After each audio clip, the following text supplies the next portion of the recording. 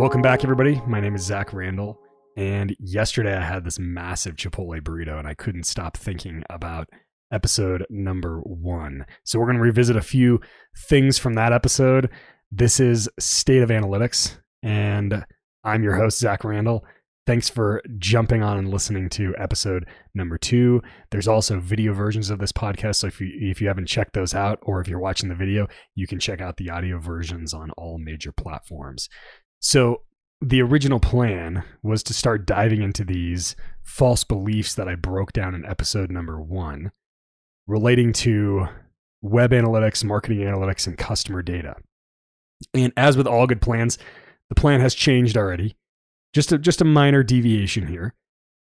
So in the next episode, I'm going to be diving back into those false beliefs, but I wanted to take a little bit of a hiatus here because I had a few things happen to me this week that I thought would be pretty interesting for you. And so the topic today is your measurement mindset, how you should be approaching analytics and data differently to help your organization grow.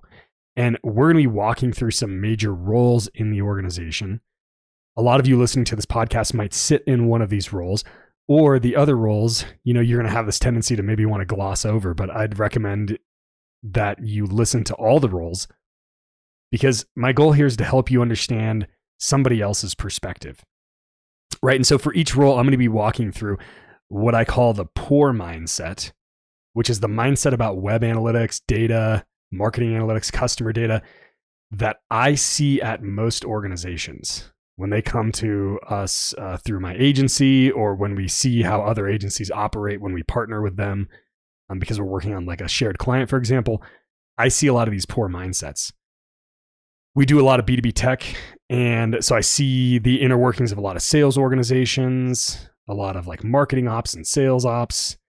And so I'm going to explore a lot of these things. Now, a little bit of housekeeping real fast. Go to listenlayer.com/pod. You can just download a list of the false beliefs that we talked about on the previous episode. And if you haven't checked that out, go back and check that out. Maybe share that with somebody in your organization if you relate to any of those things. And you can also sign up for notifications there if you want to know when a new episode drops. All right, so let's dive into this. It's going to be a shorter episode. We're going to talk about marketers, measurement professionals, and agencies, like practitioners who just do analytics.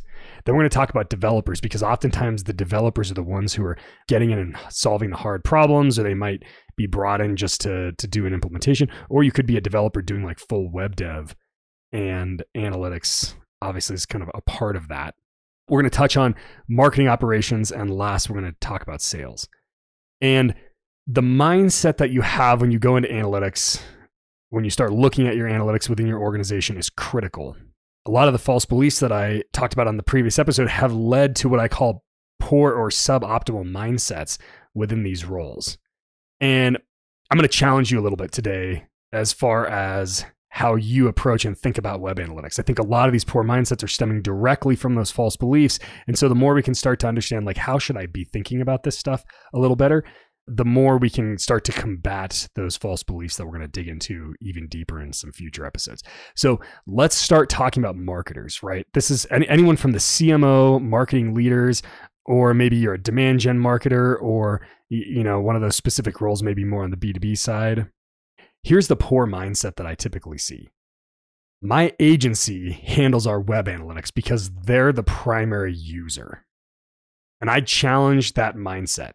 For all you marketers out there, I would recommend you shift your view of analytics to have this better mindset.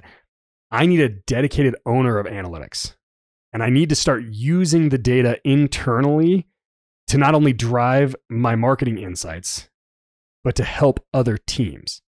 So I want to break this down a little bit, right? The first piece is having a dedicated owner, right? Bring your marketing analytics either in-house or hire like a dedicated agency. What I find is when you just farm it out to like whoever's running your paid search or whoever's running your SEO, they have their perspective and that's all they care about. And oftentimes analytics even takes a backseat to what their primary engagement is with you. And then furthermore, the second you change and you start using a different agency, they come in and their immediate thought is they have to like blow up everything that's been done before. They got to go rebuild GTM. And that actually stems from the fact that most of the time it's set up incorrectly, right? Because the other agency probably didn't do a great job. So if you're in marketing in general, or you're a marketing leader inside of an organization, I would challenge that belief and start to say, hey, like we should own our data ourselves. Just like we talked about, we're falling into this free fallacy where we're just like giving Google all of our data because it's free and it's easy. And then we dumb it down and then we're not getting all the value out of it that we should. Same thing. Like, let's not just hand it off to whatever our paid search agency is or our paid social agency. And let's develop this idea of like a dedicated owner. And then we tend to see our marketing analytics as just that, only marketing analytics. But the reality is our website actually is kind of the hub of your business, and all these other organizations or all these other teams within your organization are also relying on the website. Yet oftentimes they get kind of set aside, and I'll give you a couple examples. Think about human resources and recruiting. If you're in an organization that's growing, this is a critical function. And your website is undoubtedly like the first place legitimate candidates are going to look at you, right? So I'm not saying that your website should shift to be like super focused on HR and recruiting, but to the extent that there's any sort of component there, that data is important to that team. Do they have access to it? Are you doing a good job of giving it to them? Another example would be the customer success team, right? Just because your website is primarily geared towards net new customers, oftentimes you should and probably do have something about customer success. And are they actually receiving data and insights from your team? So let me give you a quick example. This actually happened a couple of weeks ago. One of our clients, they're tracking chats, right? And they get a lot of job inquiries because they're a services business. And so a lot of what they do is basically kind of like consulting based. And so they need really good talent. Well, their marketing team came to us and they said, hey, can we use the Listen Layer tool to segment out our chats, right? Because we have some use cases where you can do that because the listener can see what the chat activity is. And then you can basically like trigger certain conversions. And their initial thinking was like, all these people who are coming in for job inquiries, we just want to throw that data out, kind of like, we just don't care about it. And I was like, well, we can use Listen Layer. We can identify who that person is. We can cookie them, store something in local storage. We can allow that to persist. And then we can take that session data and we can provide it to your HR and recruiting team, right? So this leads to this idea that I'm going to talk about more in the future, called marketers' analytics mandate, right? The analytics mandate that you have, which is just this idea that your data that you're generating as a marketing team should drive cross-organizational insights. It's not just for marketing, right? As marketers, we're kind of that front line. We're given this goal to go out into the marketplace and to understand the marketplace and to gather insights on that. And that should be driving other areas of our business as well. And so going along with that mandate, just think of how much additional value as a marketer you can create for other teams in your organization. If you started to look at that data and say like, hey, there's all these other segments we could report on. Let's start generating some, let's build some dashboards or some recurring reports. Or, when I go to, do my quarterly board presentation, have some segments in there about like, how is our marketing also helping to support HR? How is it also helping to support customer success? How can we see that in our marketing analytics? How have we segmented it out? And then how have we actually helped to enable those teams? Now, don't jump straight into that, because ultimately, if we go back to episode 1 and we look at those false beliefs, I'd recommend first get your house in order, right? Get the web analytics house in order first, and let's make sure we're doing as marketers what we should be doing with that data for ourselves and for our teams. And then secondarily, let's look at how we can drive some insights for other teams in our organization. Okay, so let's move to measurement professionals. If you're a measurement professional or like an analytics practitioner, I'm going to combine you with an agency, right? Not always one and the same. Sometimes there's an analytics practitioner or measurement professional within an end client, but by and large, because agencies are primarily the ones who are implementing and managing our analytics, I'm going to group you guys together. So the poor mindset that I tend to see within the agency space and sometimes with measurement professionals is this idea that like, let's just throw Google Tag Manager on the site. That'll solve everything. And what comes from what comes out of that is that conversion tracking oftentimes in our engagements, or improving or setting up analytics or goals, is just kind of like included in our services. It's not like a defined separate thing that we break out.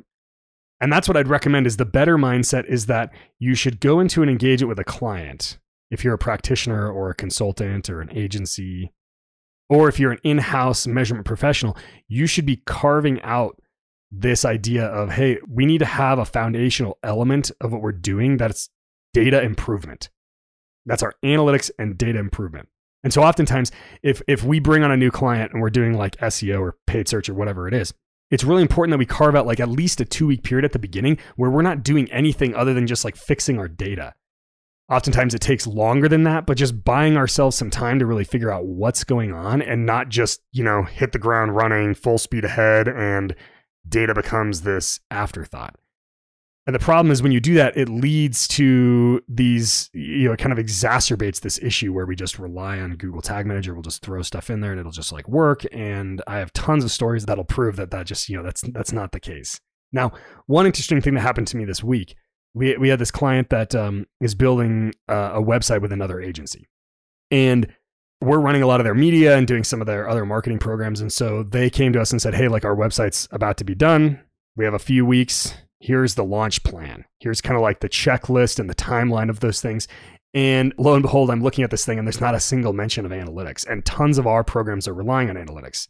Now, at some point, a couple of years ago, we set them up on ListenLayer. So they have like a really good, solid structure. And so we're just going to move that over. But it was just interesting to me that there was like so many people involved, another agency, multiple people within the organization.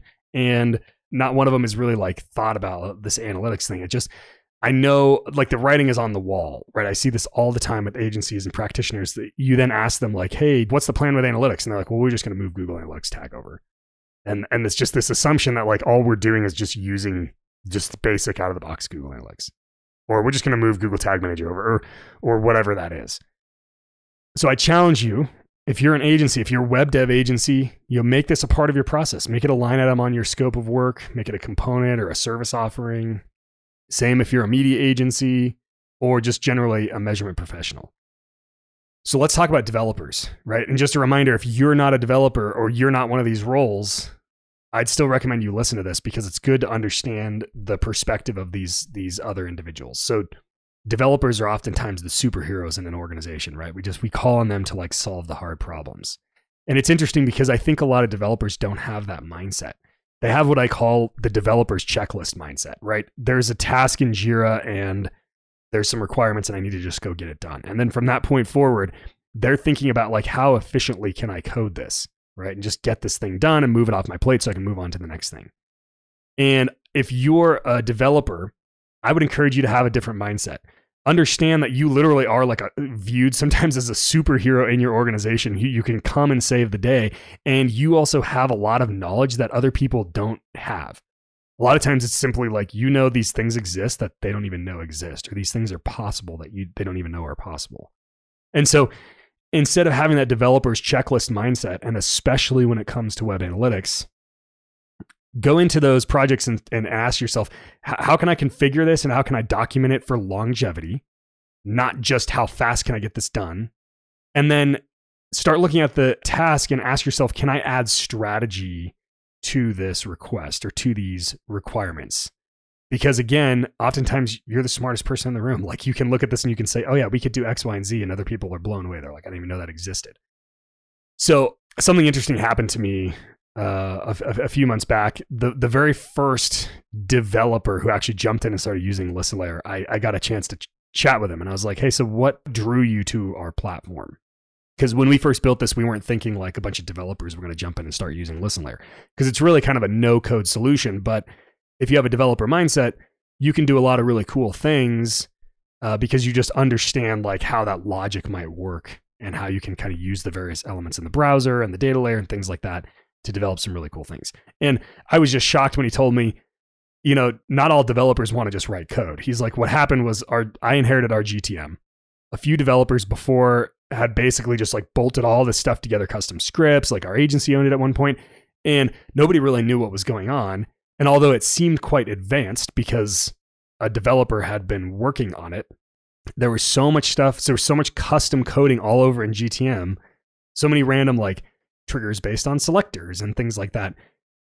And he was pretty confident that most of it had broke and there was no way to actually monitor it. So he was like, this was great because it provided me like a no code or a low code solution, pretty much a no code solution. But there's some advanced things you can do in there that do require that mindset. But it also allowed him to set up monitoring and really visually see and know what's happening and then know if something breaks. And it was just kind of eye-opening to me because I was like, I didn't realize that, some developers think that way, right? With my experience, a lot of other developers maybe don't. And so again, I'm challenging your thinking here.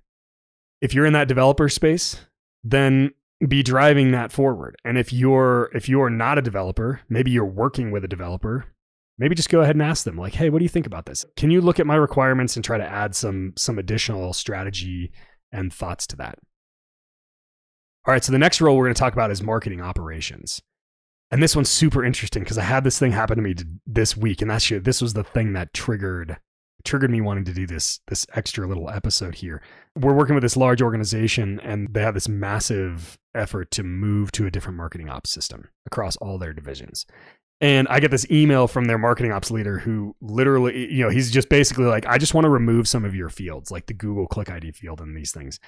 And, of course I told him no, like we're using those, we're enriching it, but it's just, it triggered this thought, when I think back to when I've worked with marketing ops teams and oftentimes sales ops teams, they have this like obsession with cleaning up Salesforce or cleaning up marketing operations systems, which is totally valid. But they sometimes almost take it a little bit too far. And they won't let you put in custom fields because it's too messy. Oh, you want to add 4 fields? Like we don't add any custom fields. And instead of having that poor mindset of like, hey, we need to keep this super clean and we don't want to introduce a lot of extra stuff, start to ask yourself, your marketing ops platform out of the box is not the be all end all. There's all these other users of the data.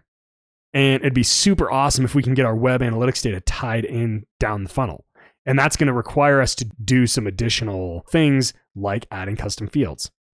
And so rather than putting up roadblocks, start to ask yourself, how can we implement a process by which these things can be approved or reviewed and prioritized, and we can actually start to think about this world outside of just what's in our marketing ops out of the box.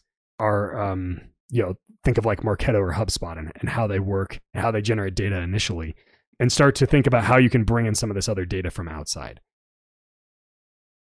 So the last one here is sales. The poor mindset that I see across a lot of sales organizations is that they initially think that web analytics just creates data for marketing.